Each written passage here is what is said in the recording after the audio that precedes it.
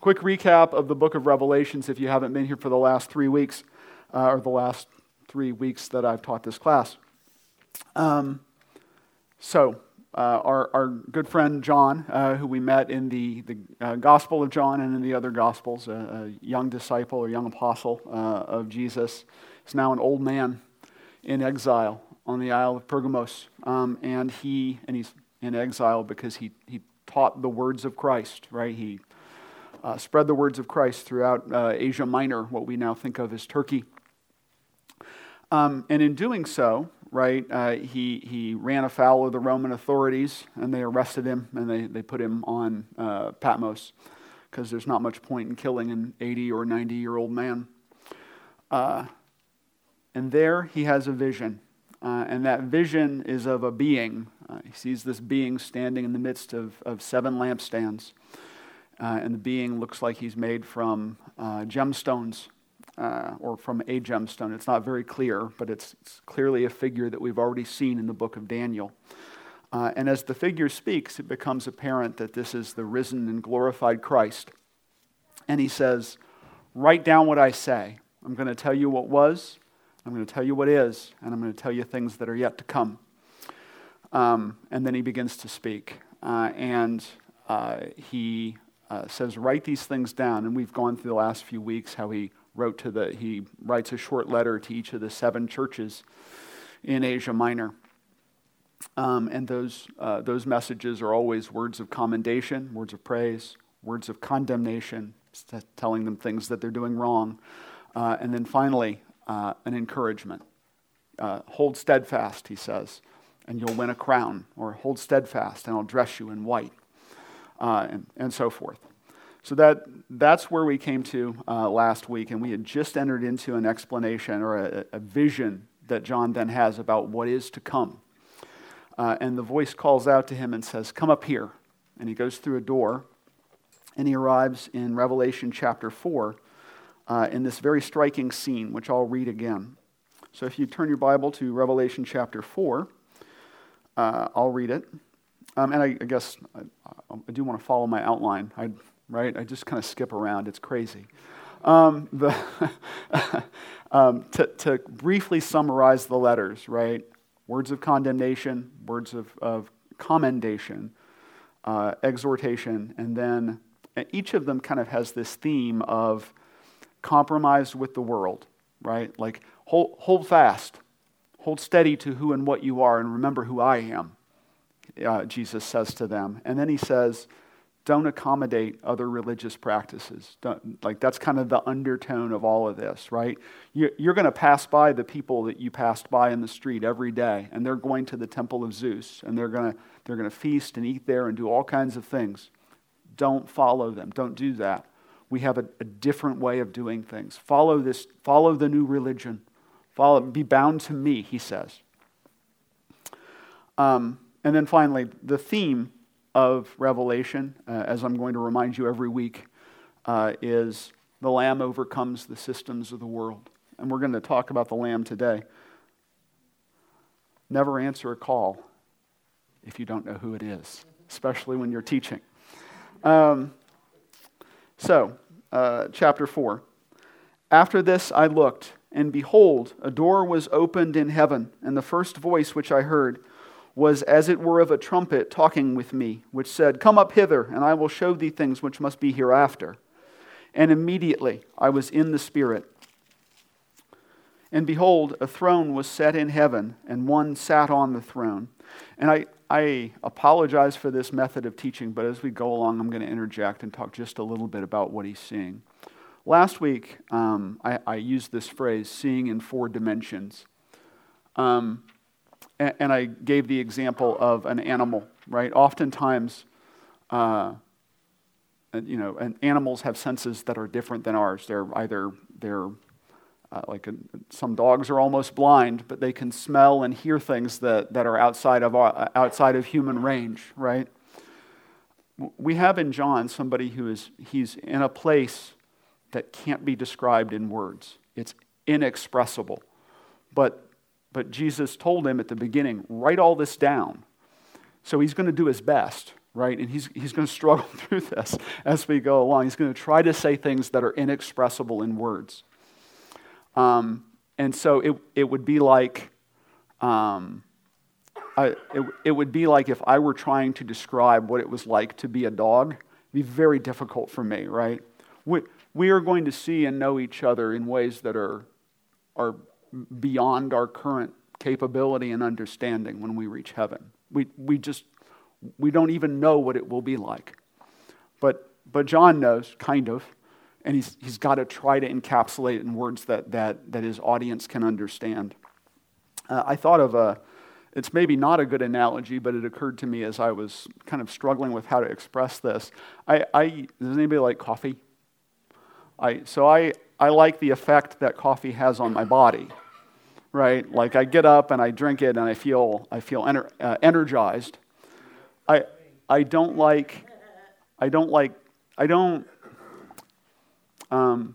any cup of coffee will do, right? For me.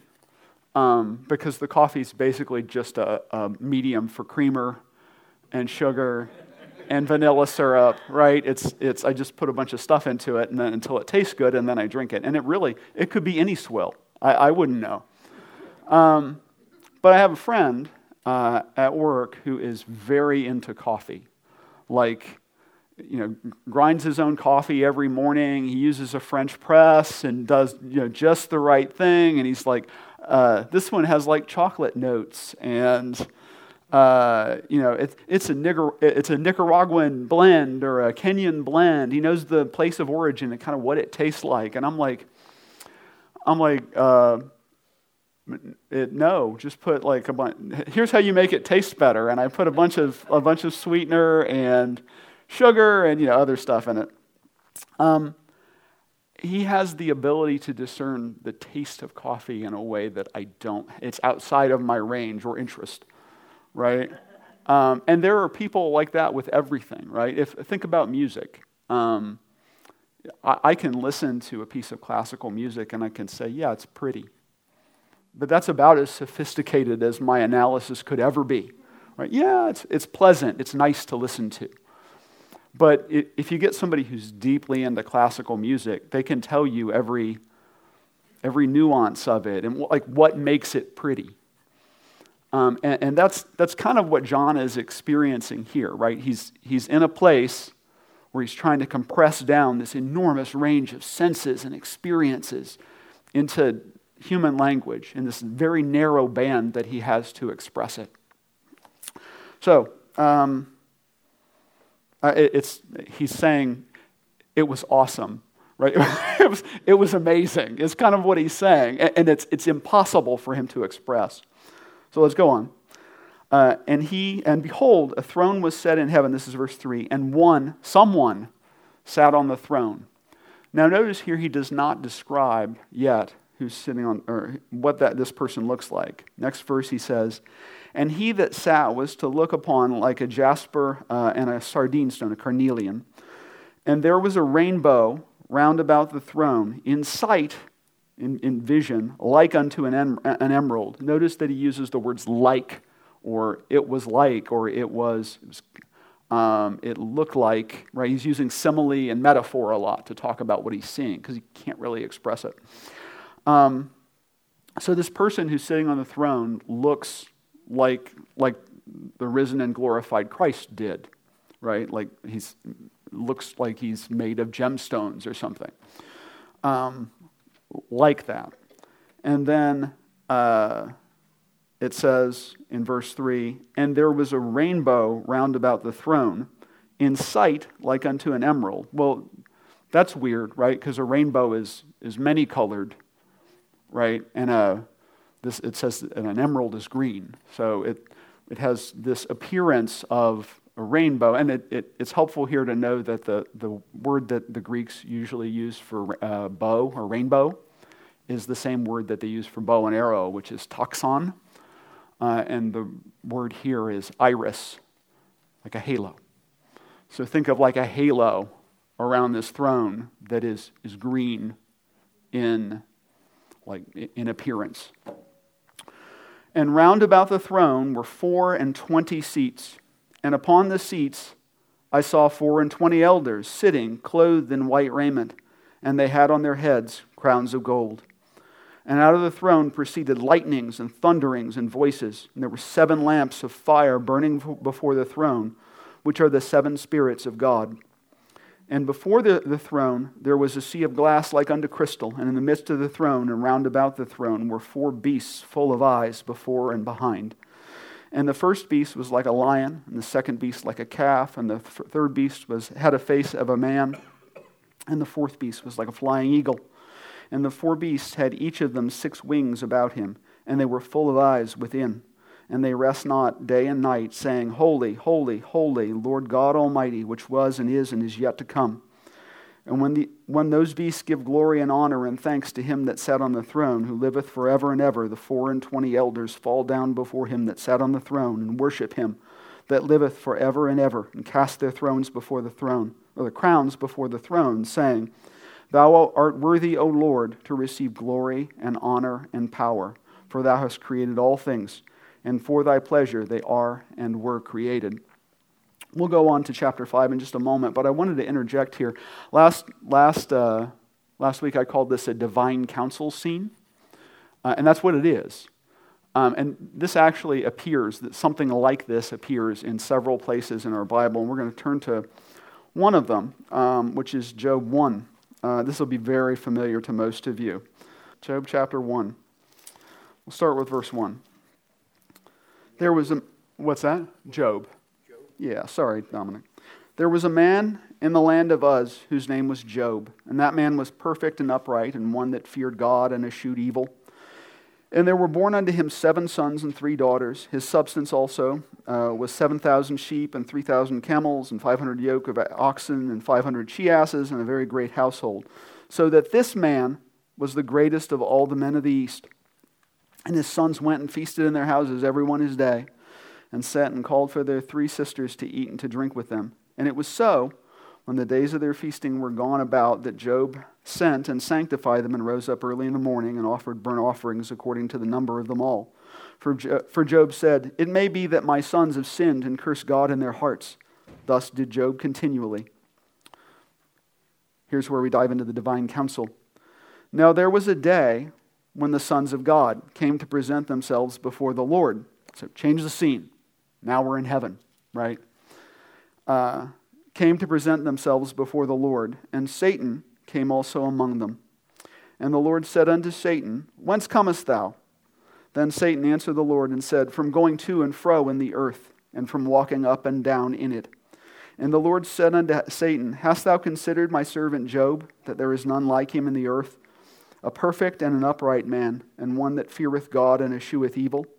Then Satan answered the Lord and said, Well, doth Job fear God for naught? Hast not thou made an hedge about him, and about his house, and about all that he hath on every side? Thou hast blessed the work of his hands, and his substance is increased in the land. But put forth thine hand, and I won't go on. But you understand the story of Job begins with a divine council scene, right? It begins with the sons of God, these spiritual beings, in front of God, talking about Job. And Satan, the Ha-Satan, the Satan in Hebrew, is there, and he acts as the prosecuting attorney, right? And he says, well, yeah, of course Job loves you. You hook him up all the time. And then that initiates Job's trials, right? So there are other places, Psalm 82 and many others throughout the Bible, where this idea, right, that God has a council that he calls on and speaks to is very apparent. We don't know why he does that, right? He can do anything, so he could act without them, but apparently it pleases him to do that. So let's continue. And I'm sorry, the other issue here is who are all these people, right, in the divine council? Who's hanging out here in the throne room with God? We talked about the living creatures, right, the 4 beasts last week. They appear in Ezekiel as well. In Ezekiel's vision of God, there's these 4 like throne guardians who look like this, right? They're rotating in Ezekiel, so Ezekiel sees all 4 of their faces. But in the context of Revelation, John is only seeing them in one dimension. So he mentions each one, the face he can see of each one. So there are these creatures there. And then there are these 24 elders. And it's not explained, it's not articulated clearly who they are, but I'm going to offer up a suggestion here for you. There are really 3 possibilities. We don't find, so numbers are significant in the Bible a lot of the time, but there are hardly any places where the number 24 occurs. That is, where 24 is super significant in any way. The one place where it is in Chronicles, when David, he doesn't create the priesthood because the priesthood already exists, but he divides it into 24 divisions. And he puts one person in charge of each of the divisions of the priesthood, which suggests that the people who are in one idea, that the people who are sitting around the throne are priests, right? It's meant to signify that they are the priesthood of God, and they are sitting on their own little thrones. They're priests and kings. And they are helping God to rule and reign. So that's one suggestion. I like it because it connects up pretty well with that passage in 2 Chronicles, and it is also something that somebody who was receiving this letter and was well versed in the Old Testament would recognize as significant. A couple other possibilities. It's the sum of all believers across time, and if you And typically the way that gets put is, well, it represents the 12 patriarchs, right? The 12 sons of Jacob who found the nation of Israel, right? So the 12 tribes all had like one guy who was their patriarch, or the person who founded that tribe, and that represents them. So it represents the Jewish nation, the Old Testament believers. And then the other 12, the remaining 12, represent the 12 apostles who stand in the place of New Testament believers. So it's all the church across all time is represented by these 24 elders. I want to suggest to you that it is also, and it can be all of these things or none of them, but I think it is some combination of all of them. If we were to go back and look at each of the letters in chapters 2 and 3 to each of the 7 churches, right, you're going to recall, and I'll read some of them. So verse 3:21, to him that this is the letter to the church at Laodicea. He says, to him that overcometh will I grant to sit with me in my throne, even as I also overcame and am set down with my Father in his throne. Verse 3:11, behold, I come quickly. Hold that fast which thou hast, that no man take thy crown. And then we could go back through each of the letters, but each of the exhortations has something to do with rulership, with dressing you in white, with giving you a crown, with giving you victory, with overcoming. And so I'm going to suggest that, so Dominic asked a question last week. We were talking about whether the 7 churches are the 7 church ages, or whether they're just seven literal physical churches, or whether they're both.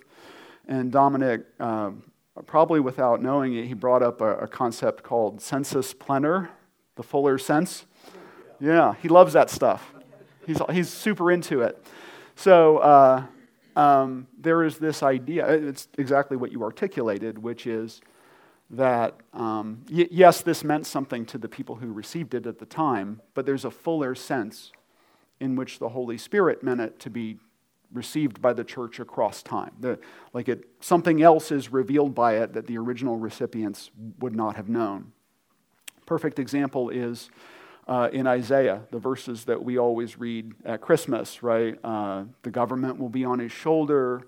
We go through and mighty God, Holy One. We sing the song, and we sing it about Jesus. If you go back and read Isaiah, it's not about Jesus. It's about Hezekiah, probably. It's about the next king of Israel. But like Matthew, Mark, Luke, and John, when they read that, they were like, oh, that's about Jesus too. They say that's about Jesus, right? They were recognizing in the moment in Isaiah, when Isaiah wrote that, he may not have had a messianic purpose in mind, but God was knitting together the words of Scripture in a way that would deliver content to people in the future. That's all. That is cool. I forgot where I was going with that. Yeah. So, I think if we read this with that principle in mind, probably the 7 churches that got it, right, when they read about these elders, they're like, oh, that's us, right? He's saying we're going to sit in the divine council. That's us if we hold fast, right? That's the victory that comes in light of the culture, in light of our resistance to the culture around us. That's what's going to happen to us. So it can mean, right, it's all of believers across time. So I think it's some combination of all of those, but we'd be making a mistake to ignore the connective tissue within the letter itself, to say, oh, it's symbolic in these different ways, and not pay attention first to what it meant to the people who got it. Also, when Dominic asked that question, it made me think about my own biases, and I think I said this, but maybe not explicitly. I do not like symbolic readings of things. Like, John saw this.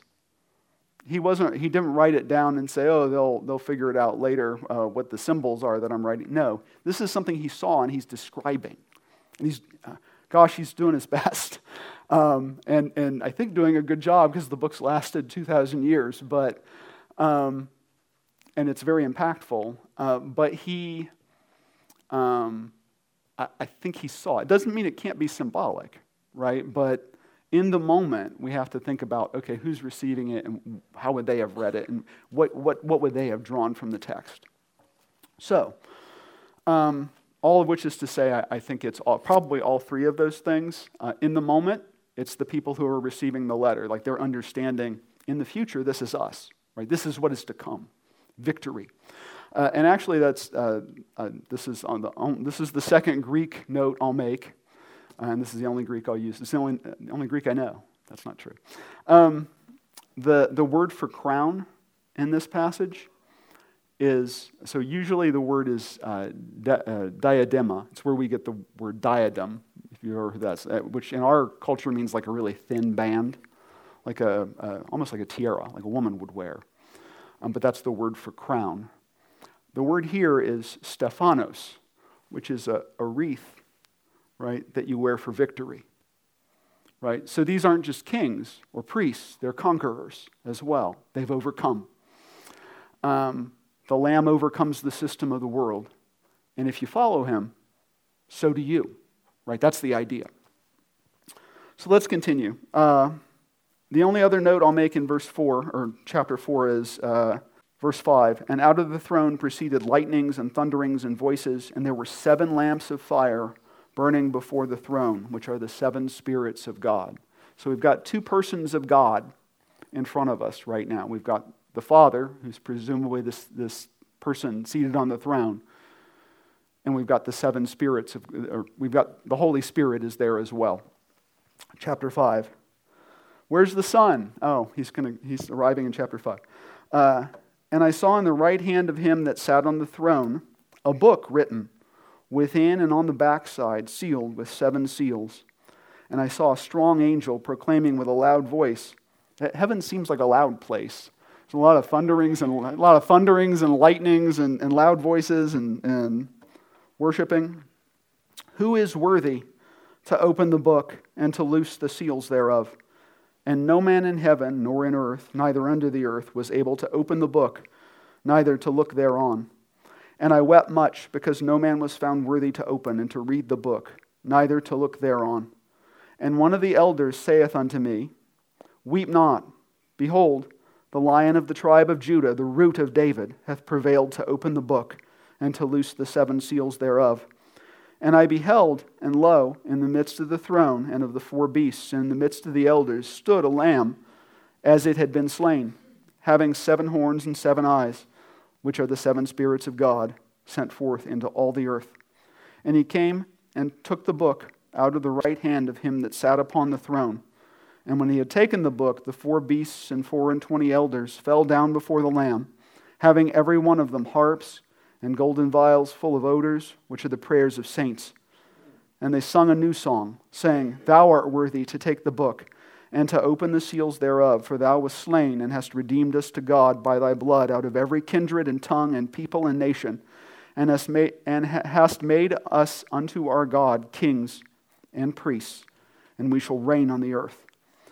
Imagine being one of the people receiving this letter and being persecuted. Imagine the enormous hope that this would give you, right? The Lamb overcomes, and so do you. And I beheld, and I heard the voice of many angels round about the throne, and the beasts and the elders, and the number of them was 10,000 times 10,000, and thousands of thousands, saying with a loud voice, Worthy is the Lamb that was slain to receive power and riches and wisdom and strength and honor and glory and blessing. And every creature which is in heaven and on the earth and under the earth and which are in the sea, and all that are in them, heard I saying, Blessing and honor and glory and power be unto him that sitteth upon the throne, and unto the Lamb forever and ever. And the 4 beasts said, Amen. And the 24 elders fell down and worshipped him that liveth forever and ever. So, just a couple notes. I like this phrase in chapter 5, verse 10, and hast made us unto our God kings and priests, and we shall reign on the earth. That echoes 2 things. One, it echoes the Old Testament promise in Deuteronomy that believers will be a kingdom of priests. Right? That's our destiny, is to be a kingdom of priests. So that it echoes that. And then earlier on, if you will recall, and if I can find it, which I probably won't be able to, as he's beginning to write to the churches, he mentions, and I'll just get the verse next week and let you know where it is, but he specifically mentions that one of the rewards for overcoming, for persevering, is to be made a king and a priest. Right? And that, to me, emphasizes the idea of, okay, this is supposed to represent something to the people who are receiving it that is connected to them. So a couple things before I go on. Let's turn to Daniel 12. So what is up with this scroll, you might ask? If we go to Daniel 12, Daniel does all the things that we do on the flannel board, right? Like all the lion's den and all that stuff is in like Daniel 1 through 7, and then it gets super weird for like six chapters. And so he has all these visions of connected to the end times, connected to messianic expectation, like he sees this Son of Man figure overcoming the systems of the world and being given authority and power by this figure that he calls the Ancient of Days. That's a divine council scene too. But in verse 12, or chapter 12, verse 1, it says, And at that time shall Michael stand up, the great prince, which standeth for the children of thy people, and there shall be a time of trouble, such as never was since there was a nation, even to that time. And at that time thy people shall be delivered, every one that shall be found written in the book. And many of them that sleep in the dust of the earth shall awake, some to everlasting life, and some to shame and everlasting contempt. Sorry, something's happening here. And they that be wise shall shine as the brightness of the firmament, and they that turn many to righteousness as the stars forever and ever. But thou, O Daniel, shut up the words and seal the book. Right, he's been writing all this down. Even to the time of the end. Many shall run to and fro, and knowledge shall be increased. Then I, Daniel, looked, and behold, there stood other two, the one on this side of the bank of the river, and the other on that side of the bank of the river. And one said to the man clothed in linen, which was upon the waters of the river, How long shall it be to the end of these wonders? And I heard the man clothed in linen, which was upon the waters of the river, when he held up his right hand and his left hand unto heaven, and swear by him that liveth forever, that it shall be for a time, times, and time and a half, or a time, times, and a half. And when he shall have accomplished to scatter the power of the holy people, all these things shall be finished. So all these visions, all these, he has this vision about like when the time of the end is going to be and what's going to happen. If we went through the previous chapters, you would see that there are times when Daniel is so overloaded with knowledge, so overloaded with what he's hearing that he gets sick or he passes out, and the angel has to revive him. And in verse 8, it says, And I heard, but I understood not. Then said I, O my Lord, what shall be the end of these things? And he said, Go thy way, Daniel, for the words are closed up and sealed till the time of the end. Many shall be purified and made white and tried, but the wicked shall do wickedly, and none of the wicked shall understand, but the wise shall understand. And from the time that the daily sacrifice shall be taken away, and the abomination that maketh desolate set up, there shall be 1,290 days. I'm gonna talk about that next week, but